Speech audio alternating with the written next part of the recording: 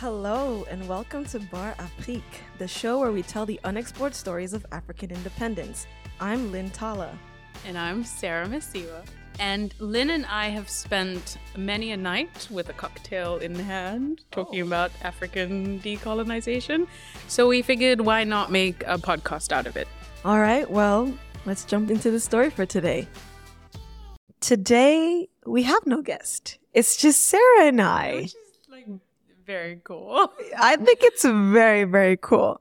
So today we are drinking a marula cream liqueur, and the cocktail we made today is made of double cream, which is also called whipped cream, with vanilla ice cream. And so a marula cream liqueur is inspired by the spirit of the marula tree. The marula trees cannot be cultivated, and only once a year at the peak of summer, the marula trees bear their sacred fruit. They also are protected under the South African law and cannot be farmed for commerce. The cream liqueur that we are drinking today was first introduced in 1989. It tastes really nice. It's good. We're just drinking ice cream. Basically, yeah, well, ice cream. And then you make a cocktail with ice cream and double cream, and that's a cocktail. It tastes really, really good. Yeah, it's blended ice cream. All right, Sarah, what are we talking about today? Well, before we do that, I have a question for you. Oh, yeah. Okay, so on every episode, we bring on an African-born guest. Mm-hmm. If you could have any guest on this podcast, oh God, who would you have? That is really a big question. Oh my gosh. I'm kind of embarrassed to tell you mine because I feel like it's really revealing. Okay, now that you're embarrassed to tell me yours, you have to tell me. Who is it? I don't want to. You say yours first. No, you say yours first. No. No, okay, we'll say it at the same time. No, we can't because I'm still thinking about mine. Well, I'm going to give you 5 seconds. No, just tell me yours. No, because I feel like I'm kind of embarrassed. Why are you embarrassed? Because it's not a smart people answer. That's fine. Yeah, no, but you say yours. Say yours. I'm going to give you 5 seconds. Let me give you 5 seconds of silence. You figure it out. Honestly, who would I love on our podcast? You know what? I would like Lupita Nyong'o on our podcast. That's a good choice. I would love her on our podcast, even though I know she bails out of projects a lot, but I would really like her to be on this podcast. Okay, do you want to hear mine? Yes. Okay, mine is John Boyega. Wait, that's a really good answer. Why you am thought I yours was really good as well. John Boyega and Lupita Nyong'o, if you're listening.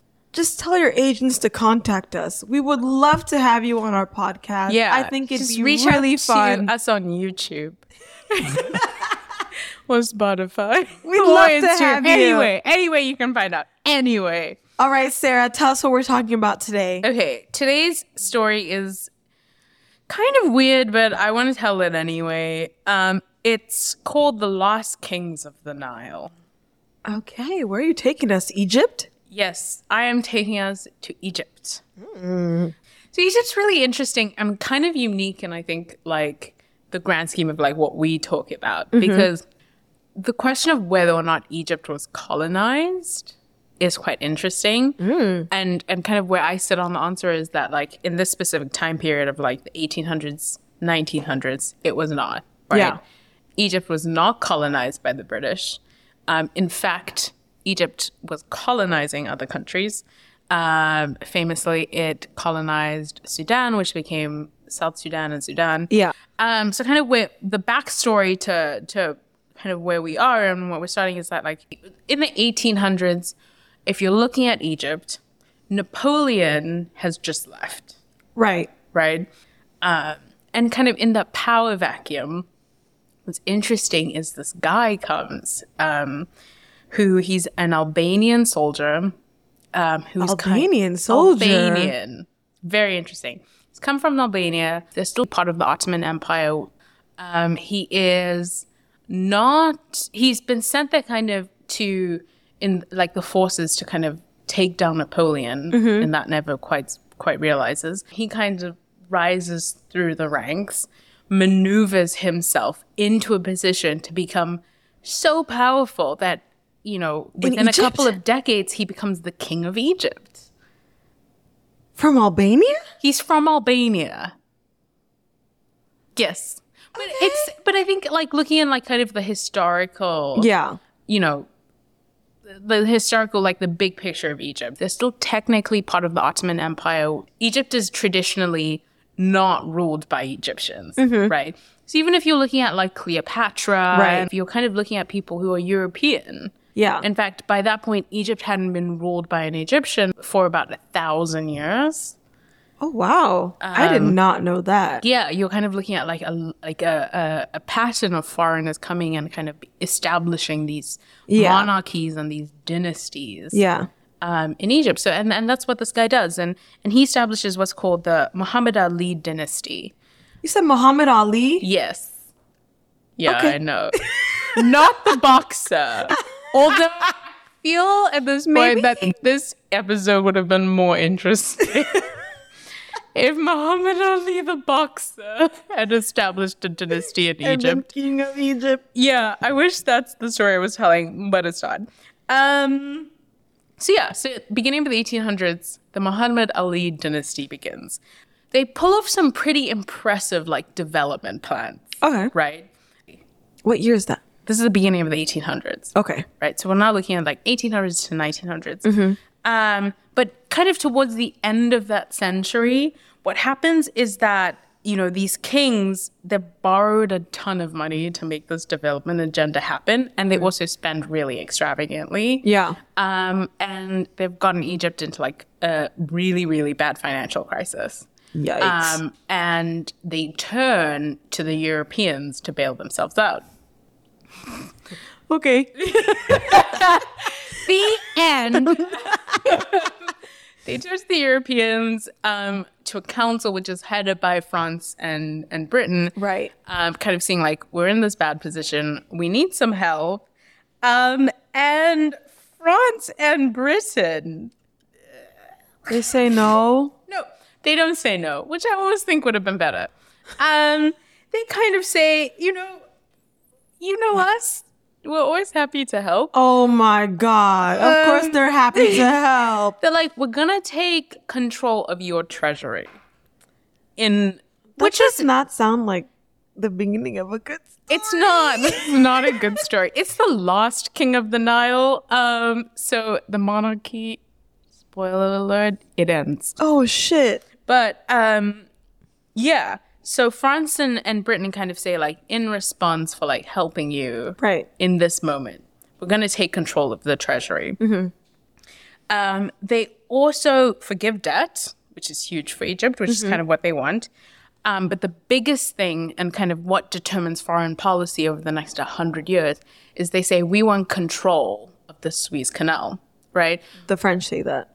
Yes, the French and the British. Okay. Which is huge because at this point, like the Suez Canal is obviously, for anyone who doesn't know, it's one of the most important like shipping channels in the world, right? So it's this channel that goes past Egypt. Tons of countries are using it. And the French and the British through, you know, what's called a European Council are kind of like, we in return for forgiving your debt would like control of this thing. And it begins essentially what is a European invasion, like predominantly, by the British. Like the British are the ones who really take this opportunity. So end of the century, that's kind of the world that we're looking in. You have Egypt who are still technically not colonized, but they have now a British presence on the Suez Canal, which they're kind of uncomfortable with. They don't love having it there. But that's the position they've negotiated themselves into. Right. 1900s. World War I starts. The Ottoman Empire is obviously on the losing side. Exactly. Right. Egypt doesn't really participate in that way. It's not in it. It's not in it. Okay. Right? But what happens is kind of like Britain kind of treats it like it's part of the Ottoman Empire, and they're like, you know, you're going to become a protectorate of Britain. Right. Okay. In the same way that a lot of the Ottoman Empire did at the end of World War I. But that doesn't really work. And literally by the 1920s, the Egyptian people are revolting. They're like, we're not colonized. We don't really want to be part of this.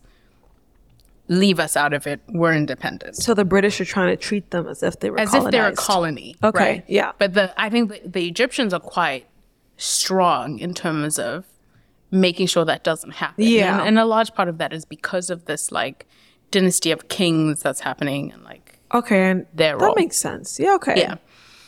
So 1930s, which is really the key moment in our story, 1936.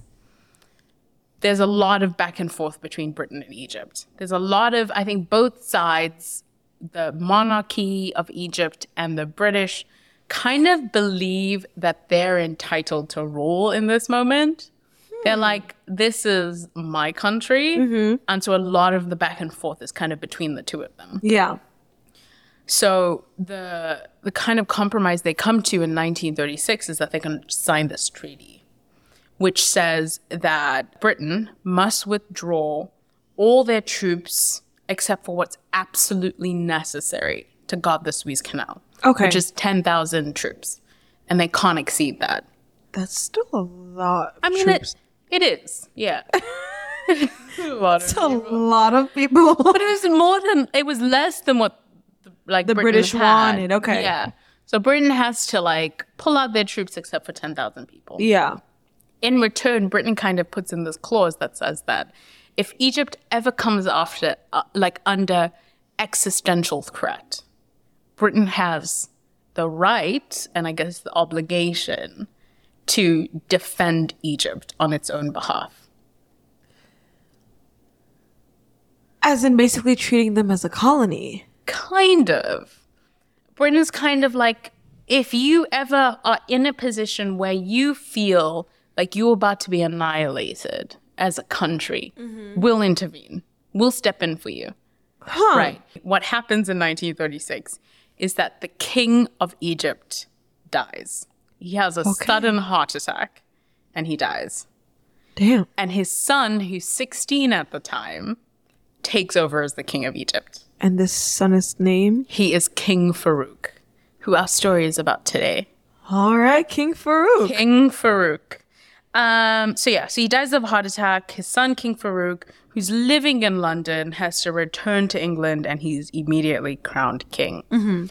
So some backstory on Farouk to kind of understand, who this nation has been handed to. Yeah.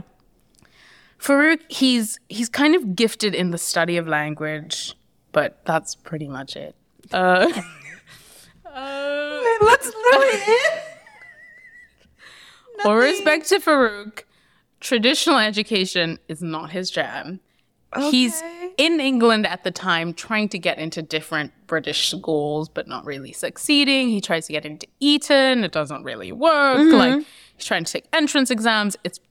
So he's just gallivanting around England. Yeah, he's kind of like mingling with the social scene. He's mingling with the royal family. Yeah. He's a kid. Like, he's a teenager. Yeah, he's 16.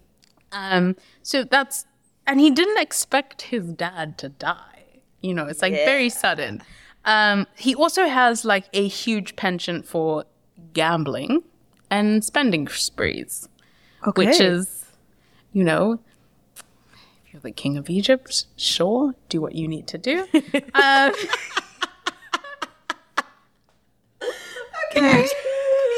I think it's also like his upbringing, because I always feel bad because like I look at someone like King Farouk and I'm like, I do feel in some ways bad because like his upbringing is very weird, right? Okay. He, in being raised by his dad, his father only lets him see his mother for 1 hour a day, and that's it. Hold on. Yeah, like so it's Why? it's just his dad is like very controlling, like 1 hour a day? 1 hour a day. Where's mom the entire day? I guess she's maybe in another palace. I don't know. But he only has access to her for 1 hour a day. He's also not allowed to like mingle with outsiders. So he's only allowed to, his only friends are his sisters. And his dad is controlling all of this? Yeah. His only friends are his sisters and an Italian electrician who works at the summer palace. Okay. That's his social scene. That's kind of sad. It is kind of sad. So like, he's weird. That's like, really his upbringing sad. is weird. I don't know. But anyway, Farouk at 16 becomes the king of Egypt. He's massively popular when he comes to the throne. Like, really? Yeah. Like pharaoh level popular. Like no one can really understand it. His dad didn't have really that much popularity, but when he comes, like people kind of feel like this is the new era of like Egypt. Farouk is gonna lead them into, I don't know, something. What made them believe that? I think it's a couple of different things. I think on one hand, like there's a couple of things he did strategically which worked. Yeah. He from the outside was quite like pious and religious. Oh, okay. Which was very important to like quite a few Egyptian people. He was always attending mosque, all of that stuff. He also like married a middle class woman. And I think also a small part of this is because he famously has a not good relationship with the British. Okay. And people kind of feel like Yeah. they're like, good on Farouk. He's really kind of standing up to. Is it because they thought his father wasn't standing up to the British like that? I don't think it's necessarily that. Farouk like didn't like the ambassador to the UK.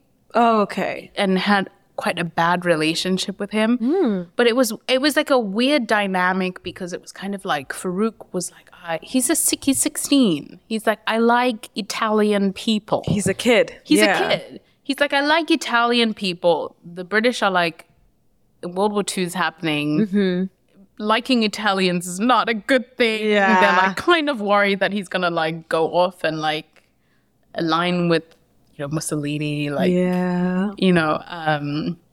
but he doesn't get along with the British ambassador. He doesn't love them. Yeah. And so initially people kind of are like, oh, I think Farouk's like the future. Yeah. They're like, forget independence. Like, they're like, the future's monarchy. Forget independence. That is the craziest sentence I've ever heard. Yeah, it's wild. They're like, they love him. They're like, this is our guy. And Britain kind of sees his popularity and they're like, they kind of think Farouk is a bit of an idiot, but they have no choice but to work with him. Yeah, because he's king now. Yeah, he's king and he's a massively popular king. Yeah. No one wants to take him down. Right. So that's really like the world that like we're in at this point.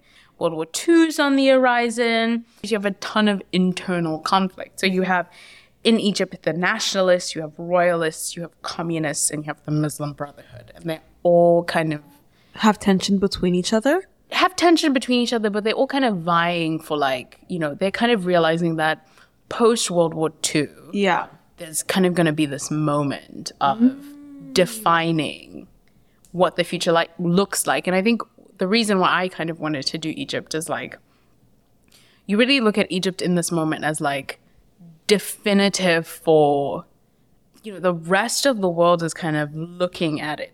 Most African countries have not achieved independence at this point. But they're kind of looking at Egypt as in terms of how are they negotiating with the British? How are they essentially creating boundaries which will lead to total independence? Anyway, kind of like wrapping up like where we are in the 1940s. Farouk is kind of entering his 20s. World War II comes around. And Britain is like, remember that clause we had?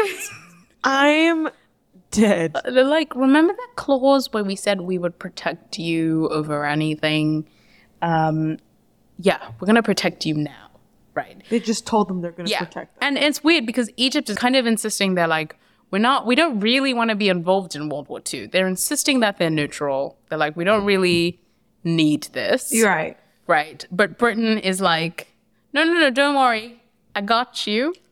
And brings 100,000 Allied troops into Egypt.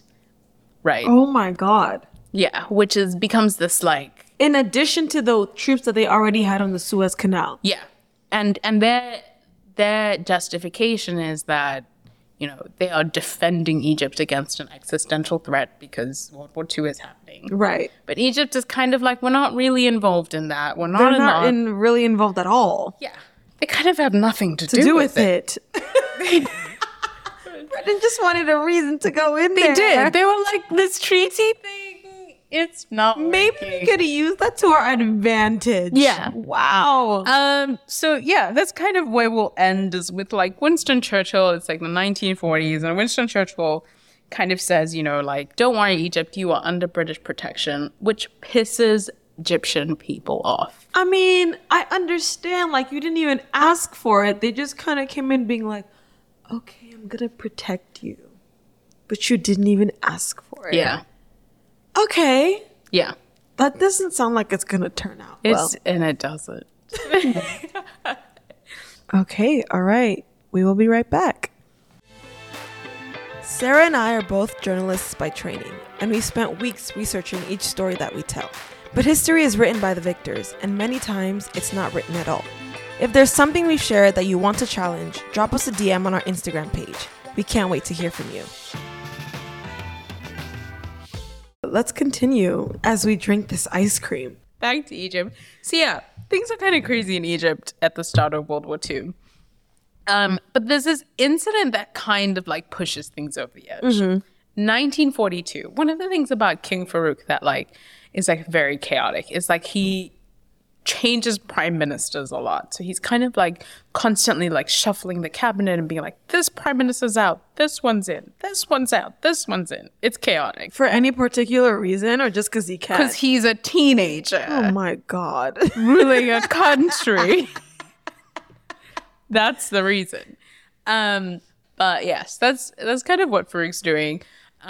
Britain kind of gets fed up with it. There's kind of this standoff between a prime minister that, you know, Britain wants and Farouk doesn't want and blah, blah, blah. Yeah. And this incident happens in 1942 where, you know, Britain basically surrounds Farouk's palace with tanks, walks in and presents him with a letter of abdication.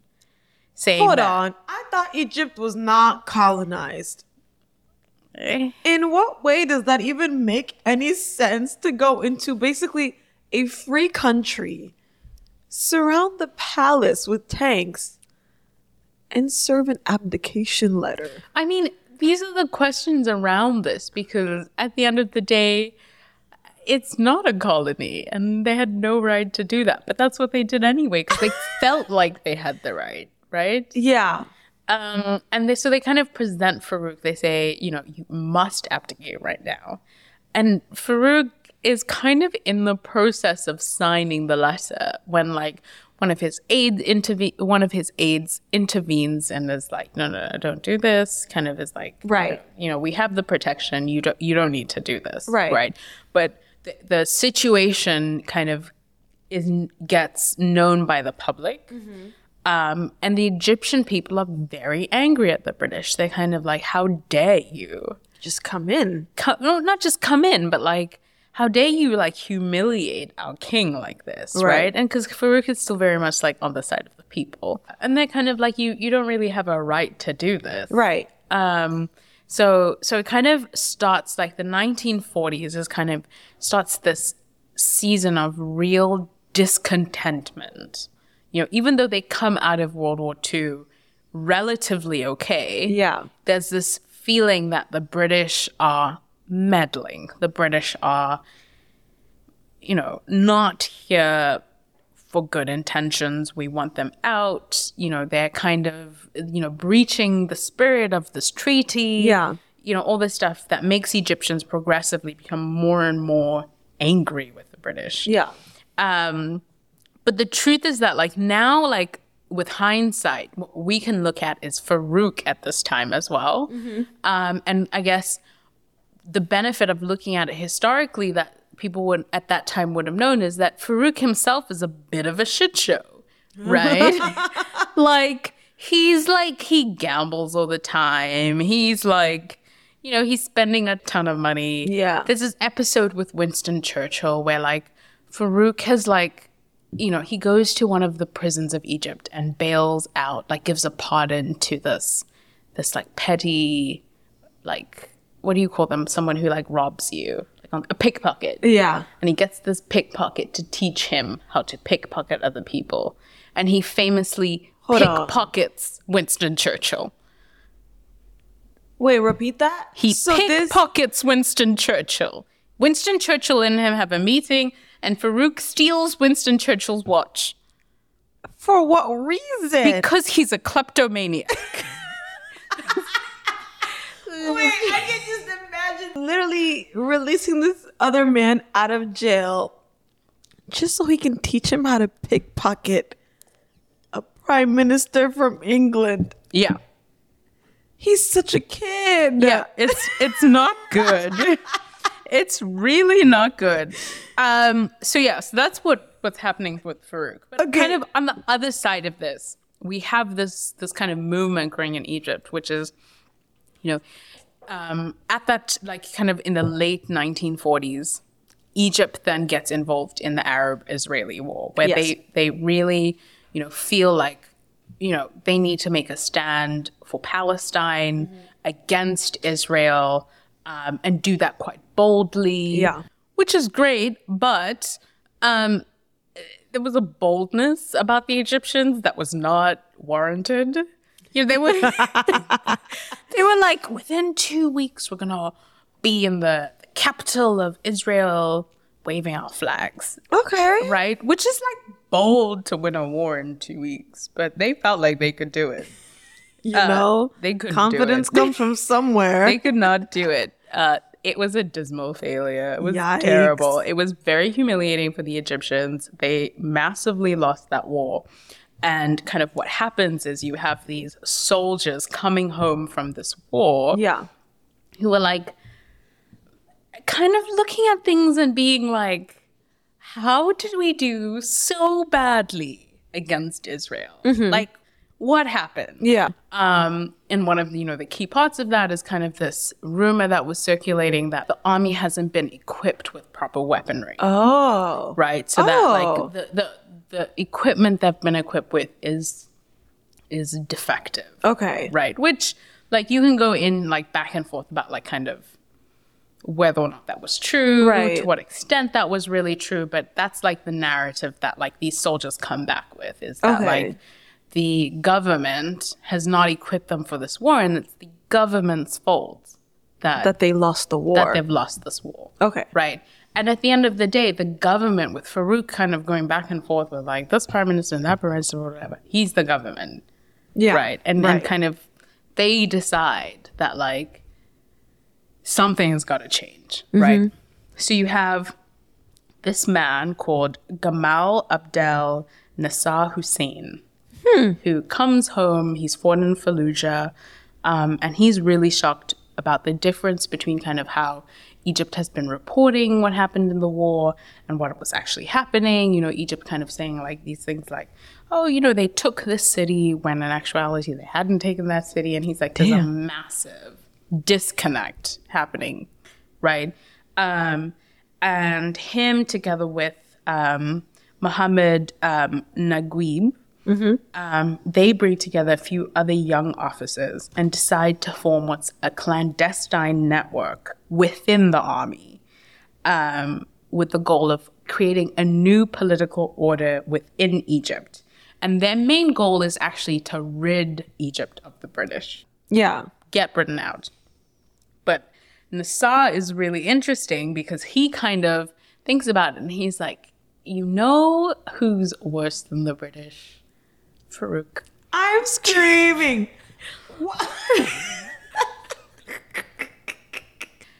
We got to take up Britain, but we have to take up Farouk first.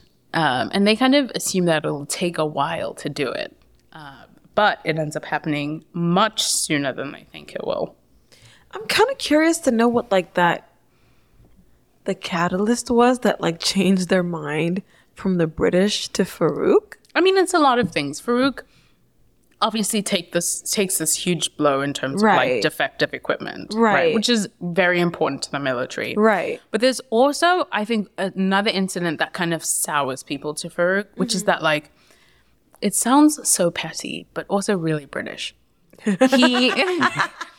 Farouk, when the bombings start during World War II, refuses to turn off the palace's lights. What's the importance of that? Which is that, like, you know, when there's bombings, they kind of identify targets based on lights. Right. Farouk is kind of like, nah. That's what happens when you put a kid on the throne. Yeah. He's like, I'm not turning out the lights. Wow. That is so interesting. Yeah. So it's things like that which have kind of like over time made him, you know, he's not super loved anymore. Yeah. Anyway, Farouk's government, it spends years like kind of negotiating with Britain, being like, you know, get out. Yeah. And it's like, nah, bitch. And then Farouk's like, get out. And then Britain's like, no. The British really don't want to leave. Yeah, Egypt. they're like, we want the Suez Canal. But in 1951, Farouk's government is kind of like, we've had enough. And you've actually breached the 1936 treaty because you've exceeded 10,000 troops. Right. And so they work with guerrilla groups to kind of start to attack British targets within the Canal Zone. For months, you know, these guerrilla groups, with support of Farouk's government, clash with the British army units, and it's kind of getting month after month progressively worse. But when things really escalate, and what's known as like the main movement of like revolution in Egypt is in 1952. Yeah. You know, the British troops bomb an Egyptian police compound and they kill 50 people. Wow. Which is obviously not received well. Yeah. The day afterwards, mobs form in Cairo, and people start to destroy any kind of foreign property, and it sparks a revolution, right? And quite incredibly so, of just wanting the British out. And all of this, the British could have avoided if they just left those people alone. I mean, the British can avoid a lot of things. But anyway, kind of in that moment, Nassar and Naguib are like, this is our moment. Yeah. They're like, let's take Farouk out. Wow. Right. So July 1952, Farouk is feeling confident enough that he leaves Cairo and goes to his holiday palace. I would love to have a holiday palace. Anyway. Oh, I dream of having a holiday palace, a holiday villa, a holiday something. Anything. Anyway, Farouk leaves Cairo, goes to his holiday palace in Alexandria. July 20th, he invites a group of wealthy socialites for a night of gambling. Oh my God. He gets a phone call. It's the Prime Minister. The Prime Minister tells Farouk that he's heard from a police spy that there is a group of dissident officers who are operating covertly within the army, and that summer they are going to overthrow Farouk. Huh. I feel like anyone in the situation would be like, oh shit, let me get out of the situation. Farouk's response to the Prime Minister is that he asks him to read out the list of officers involved. Yeah. And when he hears their identities, he says, ha ha ha, a bunch of pimps. And he goes back to gambling. He doesn't take this thing seriously at all. Nope. He just felt like those officers were too junior to pose any kind of threat to him. Why do I feel like that's going to bite him in the ass? It's because it's going to bite him in the ass. So the three officers hear this and they're like, we weren't going to do it, but now that he thinks we're going to do it and hasn't responded, might as well just do it. And they decide they have a meeting 2 days later, so July 22nd, and they decide that let's overthrow King Farouk tomorrow. Damn. And this plan is so uncertain that Farouk finds out that the plan is happening at as specific as 7 p.m. the next day. He's like, no, I got this.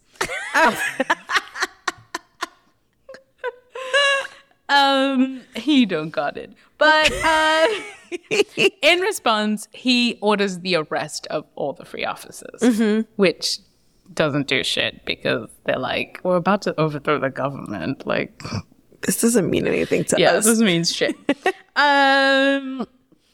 Yeah. Anyway, it's the day of the coup.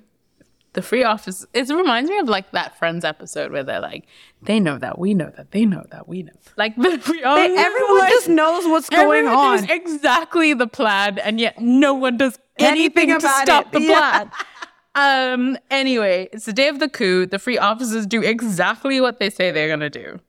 And just like clockwork that night, July 23rd, they begin their coup, and it takes them 6 hours to take control of Cairo. But reminded that Farouk's in Alexandria at this point. Yeah. Right. So he realizes kind of how serious this is. He reaches out to the US and the UK for help. The UK says, nah, bitch. Good luck. I mean, they're like, we hate you anyway.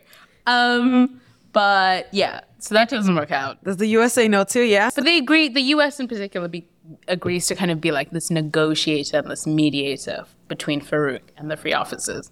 So July 24th rolls around.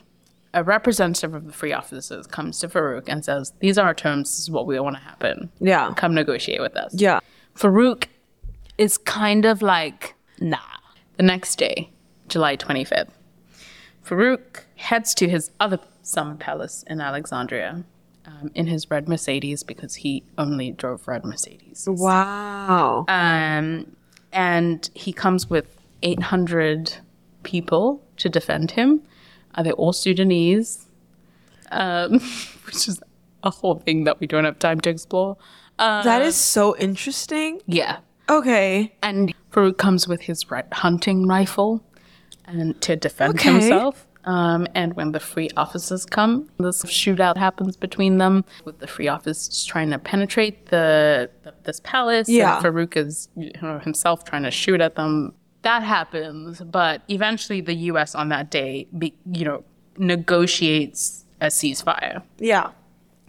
And by the morning of July 26th, the free officers present Farouk with an ultimatum. They say, leave Egypt and abdicate the throne by 6 p.m. that day, or get executed. And that's what he did. He just left.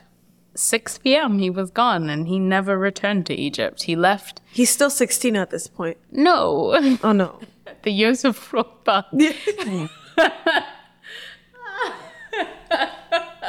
That's how time works.